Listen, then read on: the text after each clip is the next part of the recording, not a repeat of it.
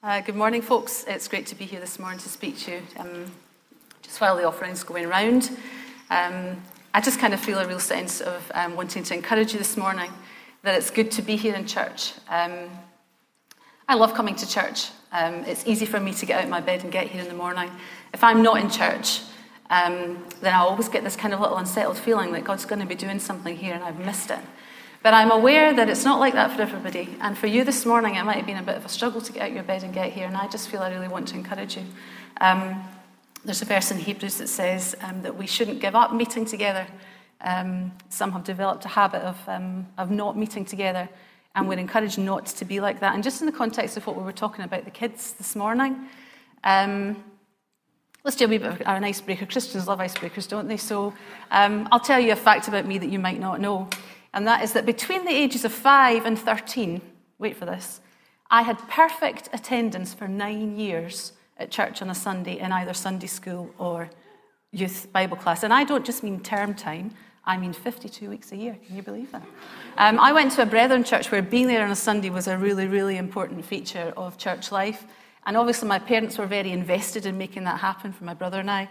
And we had a Sunday school where you had a prize giving at the end of the year, and there were prizes for all sorts of things, for being able to recite Bible verses, for being able to say the books of the Bible as quickly as you could from beginning to end. That's my party trick, very boring, I know. And one of the things you got was a reward for perfect attendance, and the top award was 5 years. And then I exceeded 5 years and we got to 7, and then after 7 years we got to 9, and then after that they were like, you're not getting any more, we've stopped, I got a Timex watch. And I remember when we were on holiday, we used to go to church. My parents would take us to church. And we were in a Brethren assembly, so you had to take a little letter with you from your home church that said who you were, so that you would get in to be able to break bread and take the bread and the wine. And I remember one Sunday, we were up on the west coast of Scotland somewhere, on an island, or up the west coast somewhere in the middle of nowhere. And we turned up at this church, my mum and my dad and my brother and I, where we would have doubled the numbers if they'd let us in. But my dad didn't have the letter with him, and they wouldn't let us in.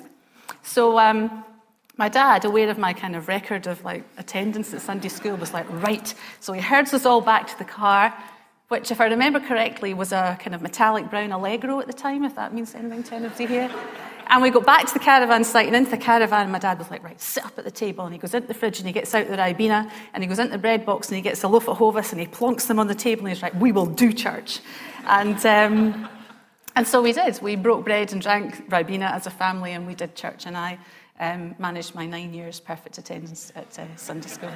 So I just want to say to you, if you're a parent, that it's a really important habit to instill in your children, being here on a Sunday morning and prioritising that as a family. And I know we all need downtime, and we all need family time doing other things, but I think if parents, if we communicate to our children the importance of being in church and of being together as God's family, I think that's a really good habit that sticks with them through life.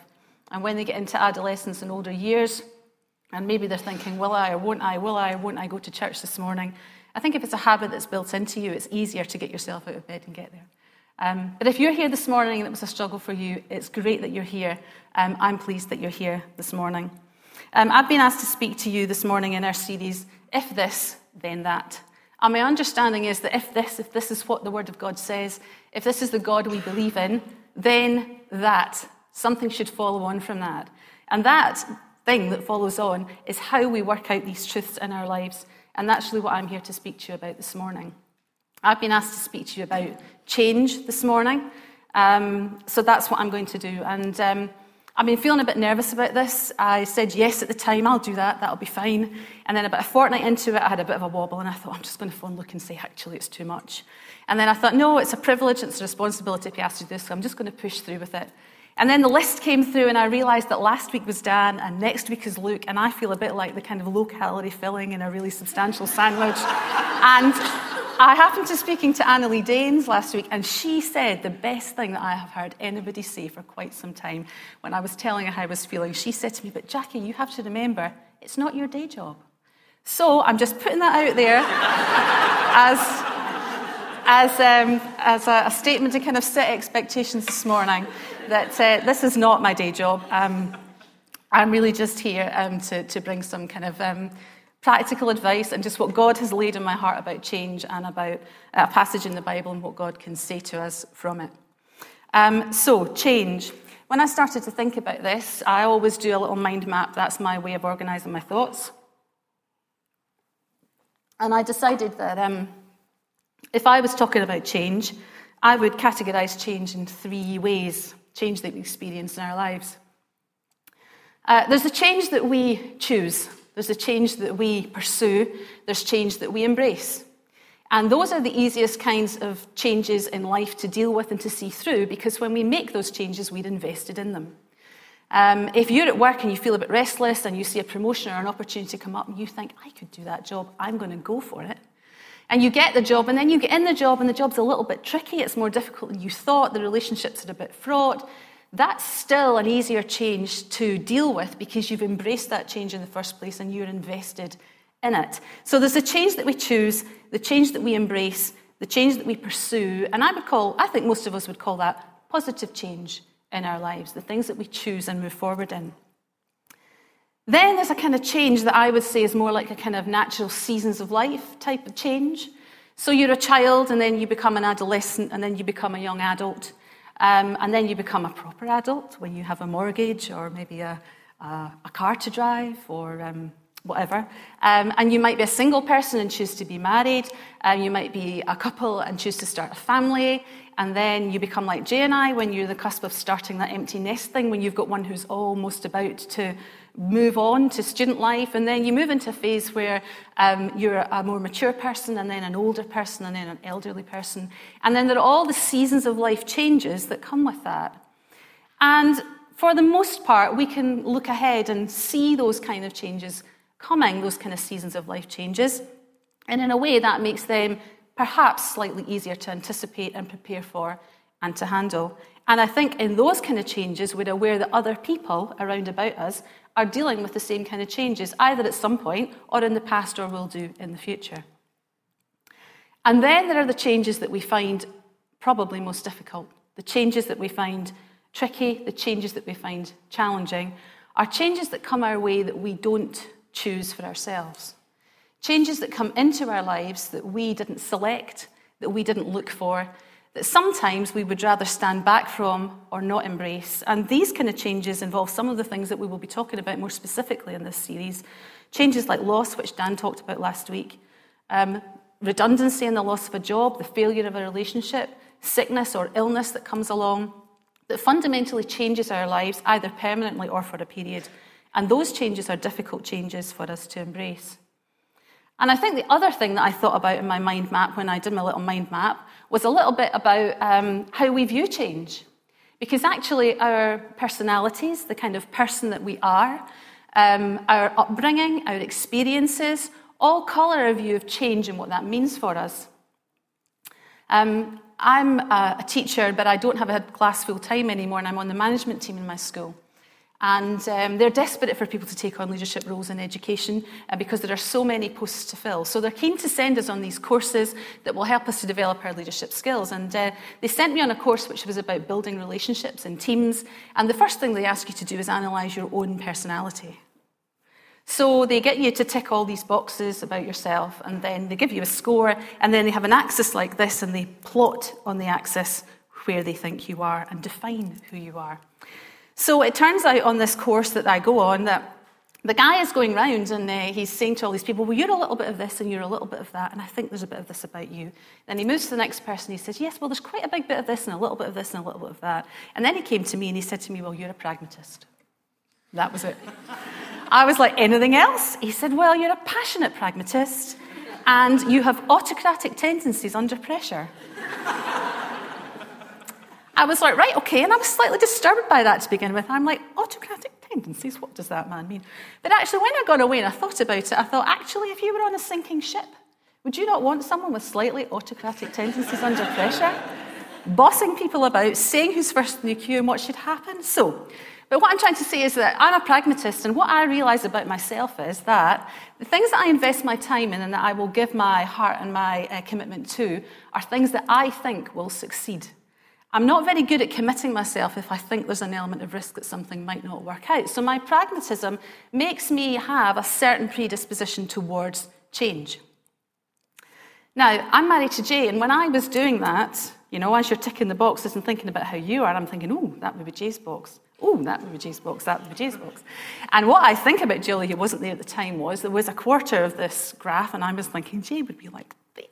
And I'm thinking, so what I think he would be is an idealist entrepreneur. Those were two of the kind of sections. And what that means is that when Jay sees an opportunity, he wants to fill that vacuum with something. He wants to create and make and expand and push and go. So you can imagine there are lots of really interesting conversations in our house when it comes to anything that involves change. But what I'm trying to say is that the way that we approach change has a lot to do with that kind of thing, about how we see ourselves, what we think our strengths are, what our experience has been, and about the environment that we're part of. But what's important, laying all those things aside, is that we look at what God's word says about change and about how we can handle and how we can manage change. And why is that important? What is the learning intention here? What is it that we're really trying to grapple with?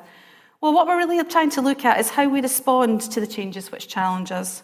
What does the Bible say about what our attitude to change should be? What does the Bible say about our response to change, and why does that matter? Well, it matters to us because we have things that we want to accomplish in life. I spoke a wee while ago about perseverance and staying on track. And if every time we come up against a change that's difficult in life, it takes us off track, it's going to make us less fruitful. We're going to get less distance in our journey with God. We're going to accomplish less. So being able to manage and handle change in our lives is quite important. The other thing I think, especially in the context of the news this weekend, is that as unpleasant changes come our way and we see things in life which are difficult to grapple with and to grasp, our response to changes which are difficult or bring us challenge speaks to the world about who God is. John Greenleaf Whittier was a 19th century poet, and a lot of his poems were put to music. And the words of the hymn, Dear Lord and Father of Mankind, are his poem. And there's a verse in there that says this. It says, drop thy still dews of quietness till all our strivings cease. Take from our souls the strain and stress, and let our ordered lives confess the beauty of thy peace. So there's something deep and there's something godly about being able to manage change in our life in a way that speaks of the peace of God and of the stillness of God in our lives. We will come across the same kinds of changes and difficulties that people out there who don't know Jesus will come across. And how we respond and how we deal with that speaks of the God that we believe in and the certainty and the hope that we have. So, when I was thinking about this, I thought, well, do you know, I'm going to go to the dictionary as I always do and look up the word change. And so I discover when I look at the word change in the dictionary that change is both a noun and a verb. And change as a noun means the act or fact of changing, the substitution of one for another. And immediately when I read that, the substitution of one for another, this verse in the Bible came to mind. It says, therefore, if anyone is in Christ, the new creation has come. The old has gone and the new is here. So in actual fact, the biggest, the most fundamental change that could ever take place in your life has already taken place if you are believing that Jesus' death on the cross paid the price for your sin. If you're a child of God this morning, that transformation has already happened. There was something old that is now something new. And this morning you are a new and you are a changed person by virtue of the fact that you have accepted the salvation that Jesus bought for you on the cross. You were dead in your sin and transgressions, but he has made us alive with Christ. That change has already taken place. But change is already also a verb. And the definition in the dictionary said to become altered, to gradually pass into, to go from one to another. And here as a verb, change is more of a process. And that process, as we experience God and work with him in our lives, is that process that we call sanctification, which is about processing through our lives and becoming more and more like Jesus. In 2 Corinthians it says, and we all who with unveiled faces contemplate the Lord's glory are being transformed into his image. Now, we can't work for our salvation. Our salvation is a gift from God. But it tells us in Philippians, dear friends, as you've always obeyed, not only in my presence, but now much more in my absence, continue to work out your salvation with fear and trembling. So, we have this act that happens when we come to salvation, but we have this process that is ongoing, that is changing us throughout our lives. Now, I've said to you before that I grew up in a church where theology was different from it is here, parts of it. And the church that I was growing up in, we didn't really know about or experience the Holy Spirit the way that we do here. There was a cessationist view that actually the Holy Spirit was around doing miraculous things for the establishment of the early church, and that when the apostles died out, so did these miraculous happenings, the work of the Holy Spirit, really. And I guess as a child, I thought that the Holy Spirit was maybe my conscience. It would convict me about the things that I should repent of, but that was really it. And I really thought as a child, as I was growing up, as I gave my life to Jesus when I was 9, but I think in the environment that I grew up in, salvation was a destination. And that was really what it was all about. That when you got saved and you asked Jesus into your life, that was kind of it and you'd arrived. And what I realised when I kind of stepped out of that as a young adult and began to go to other churches where I could sense the presence of God was actually real. And God was actually speaking and happening and moving now. What I realised was that that wasn't actually right. And that actually our salvation is not a destination, our salvation is a gateway. Our salvation is the point at which we meet the living God and he becomes real in our lives. And it's at that point that this most amazing process of change in us begins. That our salvation is a gateway, it's not the destination. And if you imagine coming to a gateway at a field, and you can see this glorious field, but if you think that the gate is the destination and that's all you get to, look at how much we're missing out on. So I just want to encourage you this morning as we talk about change to think about that this change that we're involved in is a process that God is working with us to change us to be ever more like him. And within that, there is a challenge for us, and I've been challenged by that as I've been really thinking about this. I'm thinking to myself, well, if this is a process of change and this process of sanctification is me and God working together, him empowering me in my life, then how am I different? How am I different from the person I was a year ago?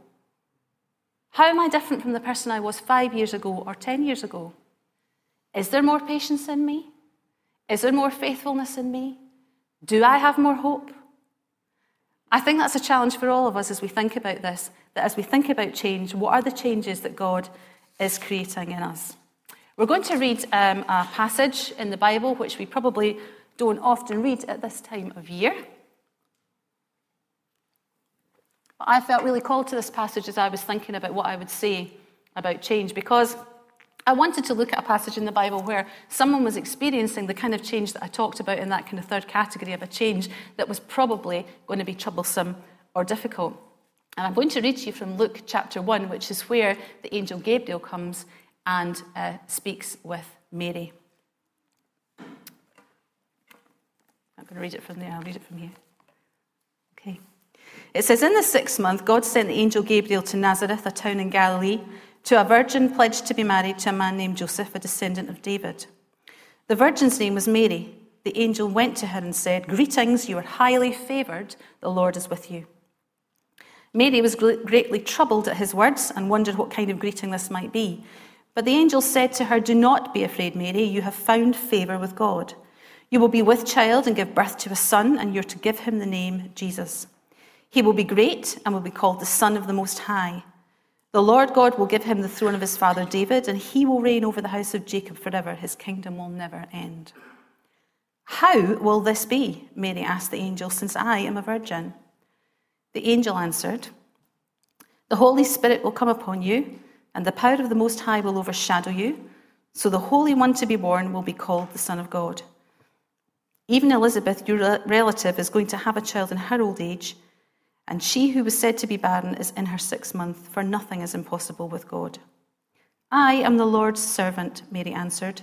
May it be to me as you have said. And the angel left her.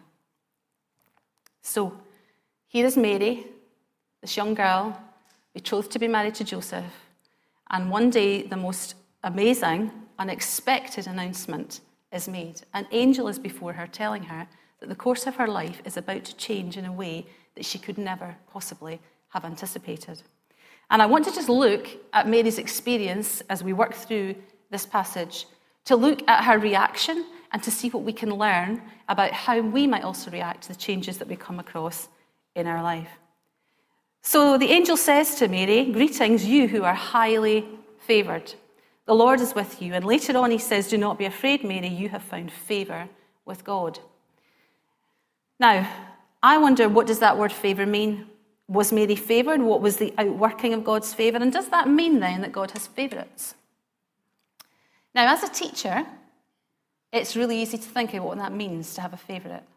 And it's a really difficult temptation to resist. And when I started out as a teacher in my early teaching career, the favourite children in my classes were always the really compliant ones, the ones who make it really easy to do your job, the ones who come to school and who do what they're told and who don't have any trouble with their learning and who behave nicely and who do what they're meant to do in the playground and can help you around the classroom and sharpen your pencils and say please and thank you and all those nice things, and those would be my favourite children.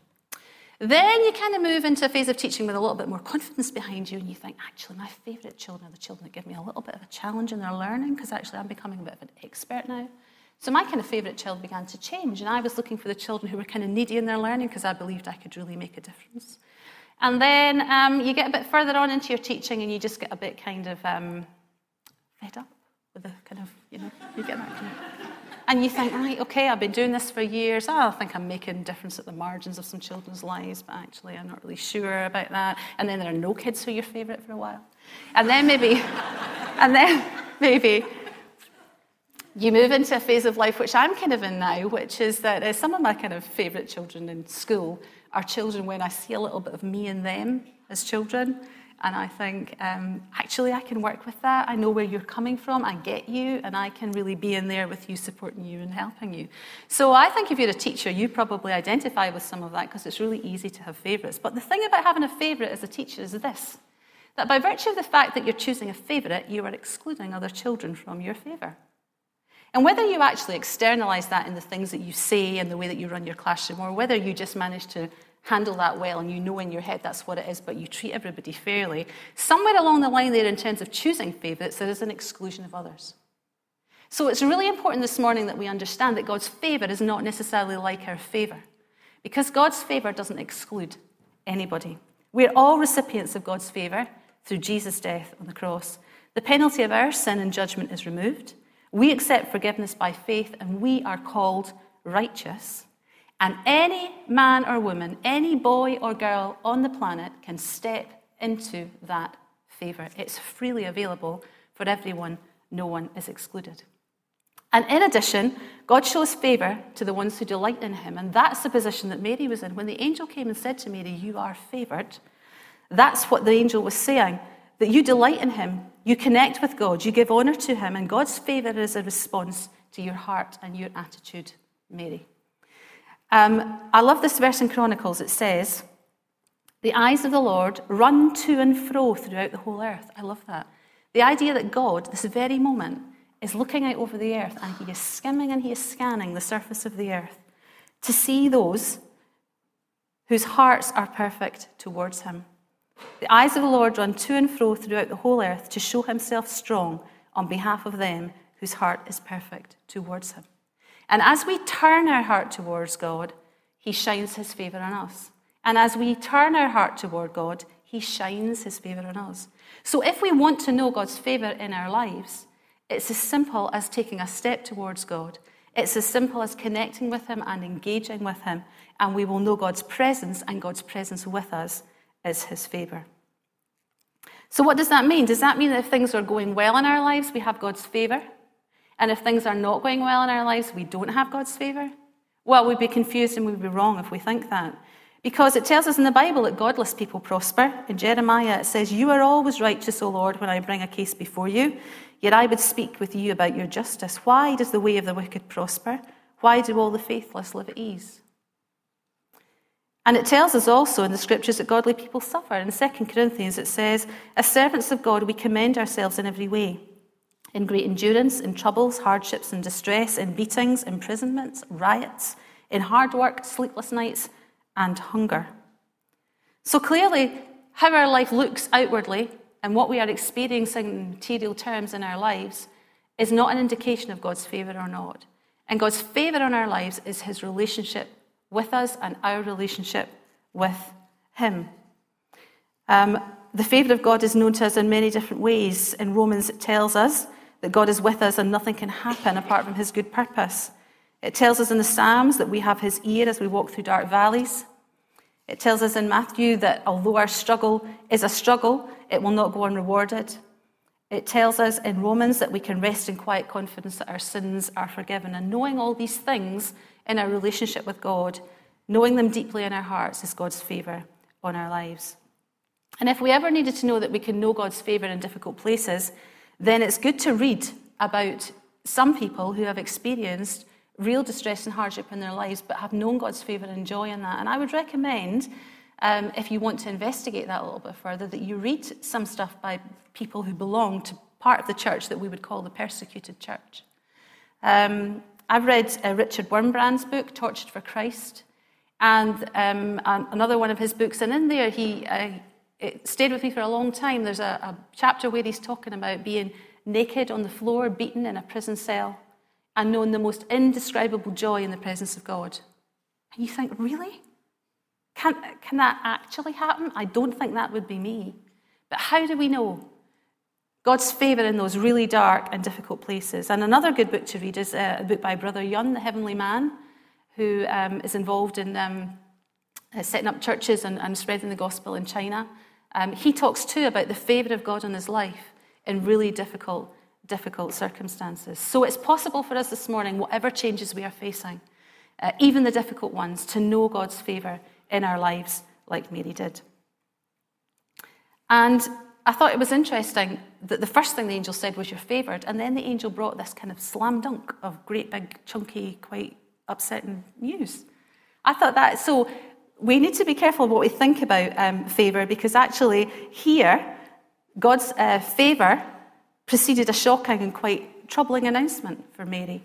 So difficult change doesn't mean the absence of God's favour, and God's favour is with us in all the circumstances of life when our hearts are turned towards him. The next thing that it tells us about Mary in verse 29 is that she was troubled. It says, Mary was greatly troubled at his words, and she wondered what kind of greeting this might be. So she's hearing these words and she's trying to work out what they mean. Now, if you read this passage that I just read, it probably takes you about a minute and a half to read it tops.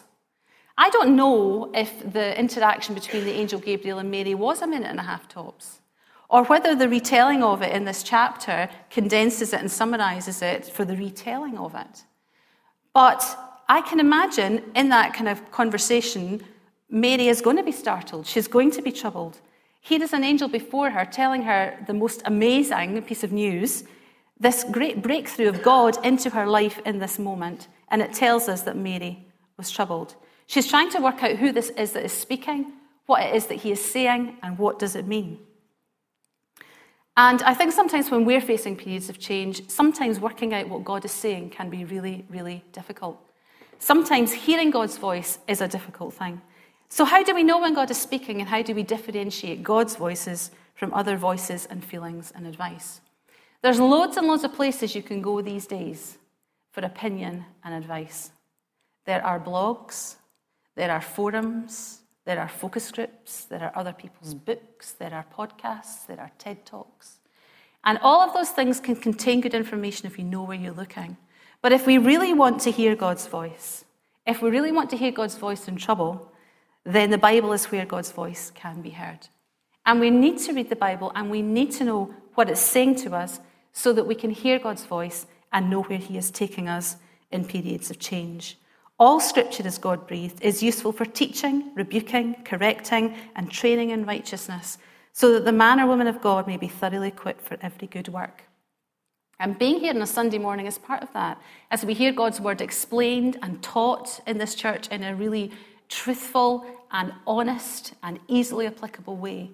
It's good to be here and to hear these things and to be in God's word so that we can work out what it is that God is saying to us as we face changes. And Timothy warns us in Timothy that a great number of teachers will say what itching ears want to hear, and that people like us will turn away from truth and turn aside to myths. So we need to be careful where we're going for our information. We need to be careful where we're listening and what it is we're taking on board. And we need to make sure that we are in God's word and that we're hearing what he has to say to us.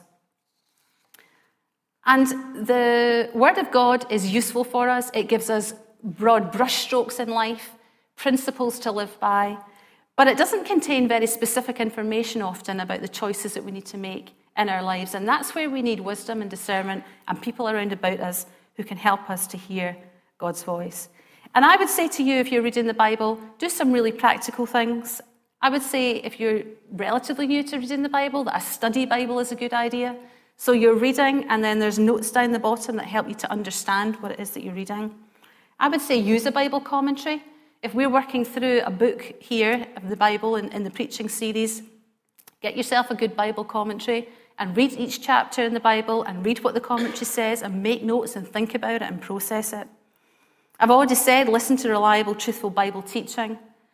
Be in church so that we're here and we're hearing what God is saying to us here. And here's the thing, and I think this is a teacher thing, because part of the process of a teacher is that we plan and we do and we evaluate.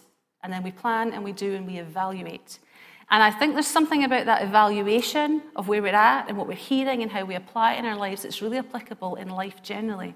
Because it's really easy to come here on a Sunday morning and really enjoy the worship and listen to the words and say that was a great preach and wasn't the worship great, and then go away and all it's really been is a little bit of tickle of a pleasant feeling for us on a Sunday morning.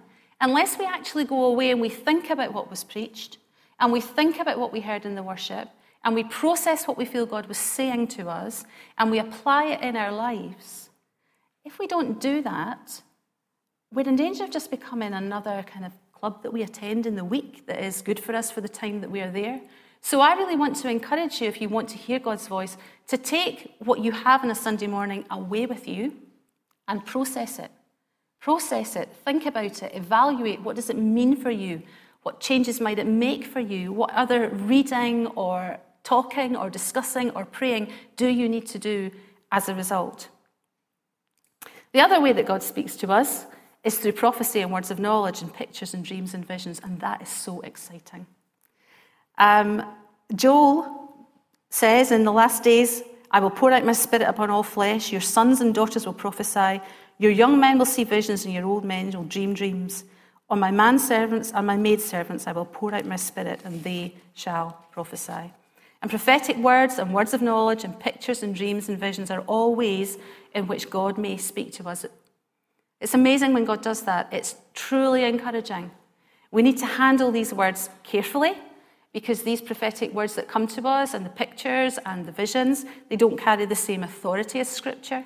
They need to be weighed. We heard about that on the missional weekend that we were at. They need to be weighed and they need to be filtered through Scripture, and that's important. That's one of the reasons why it's important that we know the Word of God, so that when we weigh and filter these things, we're weighing and filtering them through the truth of God's Word. Wayne Grudem says in his book, Bible Doctrine, which is a really good, simple book to kind of understand the doctrine of the Christian church, says, speaking of the word prophet and prophecy, much more commonly in the New Testament, the words prophet and prophecy were used of ordinary Christians who spoke not with absolute divine authority, but to report or bring something that God had laid in their hearts or brought to mind. And it's great to belong to a church where we value that gift and where we are able to bring prophetic words to each other to help us to hear what God is saying, to help us to manage the changes in our life and to see where we are going. I think in all churches we build up a kind of culture and a language, don't we, that we understand within our four walls. And that happens in all organisations. It happens in education where I work. I'm sure it happens in the NHS. You have a terminology and you have a way of speaking that people who are inside understand. And like I said to you before I came here to King's, I came from a church where that prophecy and those kind of miraculous kind of speaking of God in the now didn't really happen. And I remember for the first maybe 18 months of being in King's thinking to myself, I can't really get a handle on what they mean by this prophecy thing. I'm not really sure what that's really about, kind of grappling what that actually meant and what it was. I know it sounds strange to you if you were brought up in a charismatic church where that happened all the time, but I found that kind of difficult to grapple with. But I think it's really important that we practice that we explain these things to each other. And if it's helpful for you, I thought I might just share an incident where I felt I had a word of prophecy to bring. And I thought I might share where I had a word of prophecy that I received, because it might be helpful in the explaining of that for you to understand how that actually pragmatically works in our lives. I remember being here on a Sunday morning, and in the worship, I felt that God was speaking. And the only way that I can describe hearing God's voice in that kind of situation is, well, first of all, I don't hear God speak to me like in an audible voice, so that's the first thing. When I came here and people were saying God is speaking to me, I'm like in an audible voice? And that's a question that a child can ask, but as a grown-up, it's not really a question that you feel you can necessarily ask. So when I say that I hear God's voice, sometimes I do hear God's voice, not every day and not particularly even every week, but when I do hear God's voice, I'm usually here. So the first thing when I kind of processed that and thought about it was, well, if I hear God's voice when I'm here with all the other people here in Kings, then the chances are that maybe God has something to say that's for the other people in Kings, because I hardly ever hear God speak like that to me when I'm on my own. So that kind of, first of all, made a bit of logical sense to me. And the only way that I can describe God speaking in that sense to me is that maybe sometimes in the worship we'll just be worshipping and I just feel still for a little while, and it's like, you can laugh when I say this, but it's kind of in my head like my head is a piggy bank with a slot in it.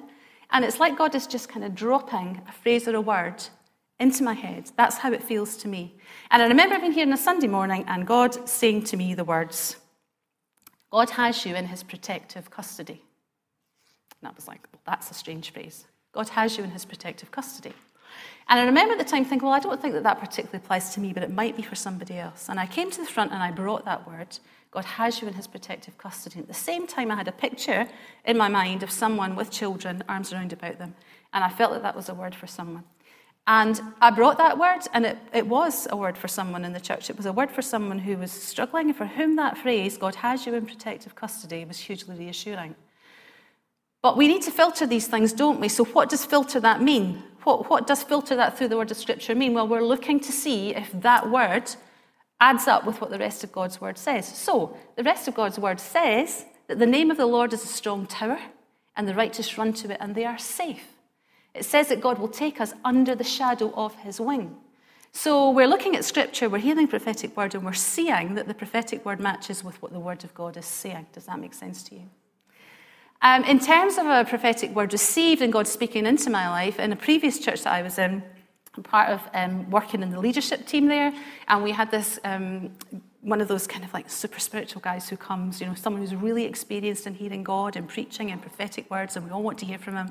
And we were gathered together, and he said that he had a prophetic word for me, and his prophetic word was about a couple of things, but one of the things he said in that prophetic word was that you have a child, God's hand is on his life, God will help you to raise him.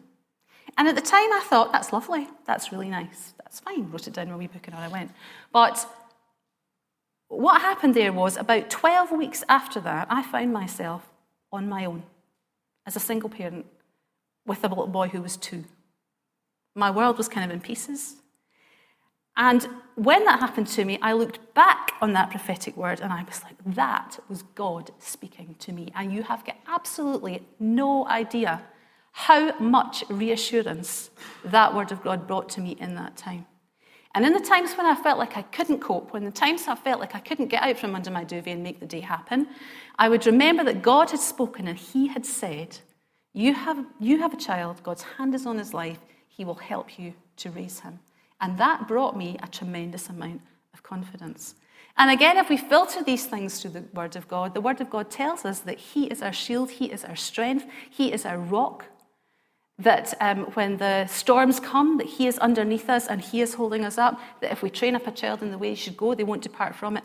All that made sense to me. I hope that's helpful for you in terms of working out how we use these prophetic words to hear God speak to us, both in giving and receiving them. The last thing I want to say then is that Mary was questioning. She asks, how will this be? There are loads of examples in scriptures of heroes of faith questioning God. Moses says, who am I that I should go to Pharaoh and bring the Israelites out of Egypt? He says, what if they don't believe me or listen to what I say? Isaiah is asking, how long, O Lord? And Jesus himself, about the 9th hour, Jesus cried out in a loud voice on the cross, Eli, Eli, lama sabachthani, which means, my God, why have you forsaken me? So if we ever needed to know that it's okay to question God in our changing times, then we can see it from that passage of scripture there where Jesus himself is asking questions. But here's the thing. There are questions that can lead you to spiritual life, and there are questions that lead you to spiritual death. There's questioning that can take you in the direction of confidence, and questioning that will take you in the direction of doubt. And there's questioning that will take you to belief, and there's questioning that will take you to unbelief. And in Mark 9, verse 20, a man brings his convulsing son to Jesus. The disciples have already tried to deal with the spirit that was possessing the boy, and they weren't able to. And it says in Mark 9, they brought him. When the spirit saw Jesus, it threw the boy into a convulsion. He fell to the ground and rolled around, foaming at the mouth. And Jesus asked, how long has he been like this? From childhood, the man said, but if you can do anything, take pity on us and help us. If you can, said Jesus, everything is possible for him who believes. And immediately the boy's father exclaimed, I do believe. Help me overcome my unbelief. I do believe. Help me overcome my unbelief. And if you are questioning in your period of change this morning, what I want to say to you is this. Stay in a place of believing doubt. Stay in a place where belief is your destination, because God will come. He will answer your questions. And if he doesn't answer your questions to your satisfaction, he will come and be with you in your questioning and lead you to a place of greater confidence. I hope that's been helpful for you this morning. I hope it helps you to see that God is with us in the changes and that we can display to the world a quiet confidence about our lives that speaks to the world as a witness of the God that we believe in. God, we want to thank you for your word to us this morning. We want to thank you for being with us here. Thank you for the way that you speak to us. And God, we ask this morning that you would drop your still dews of quietness till all our strivings cease, that you would take from our souls the strain and the stress, and that you would let our ordered lives confess the beauty of your peace. God, help us as we face change in our lives. Help us to rely on you. Holy Spirit, would you speak to us through your word, through words of prophecy, through pictures? Would you be with us? Would you help us in our questioning to stay in a place of belief as we question and as we work through the things that try us in life, I pray. Go with us this day, God, I pray. Help us to process these things and apply them in our lives to be more like you, Jesus. Thank you for your presence with us this morning. Amen.